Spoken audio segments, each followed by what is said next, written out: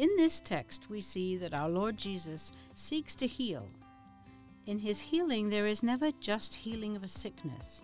There is also inclusion and life and wholeness given.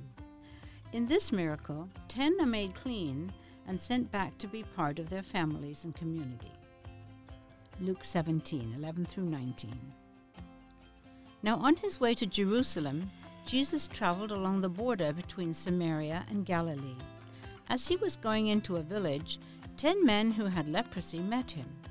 They stood at a distance and called out in a loud voice, "Jesus, Master, have pity on us." When he saw them, he said, "Go and show yourselves to the priests." And as they went, they were cleansed. One of them, when he saw he was healed, came back, praising God in a loud voice.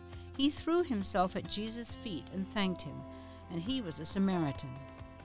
Jesus asked, "Were not all 10 cleansed? Where are the other 9?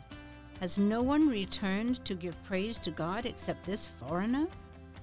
Then he said to him, "Rise and go. Your faith has made you well."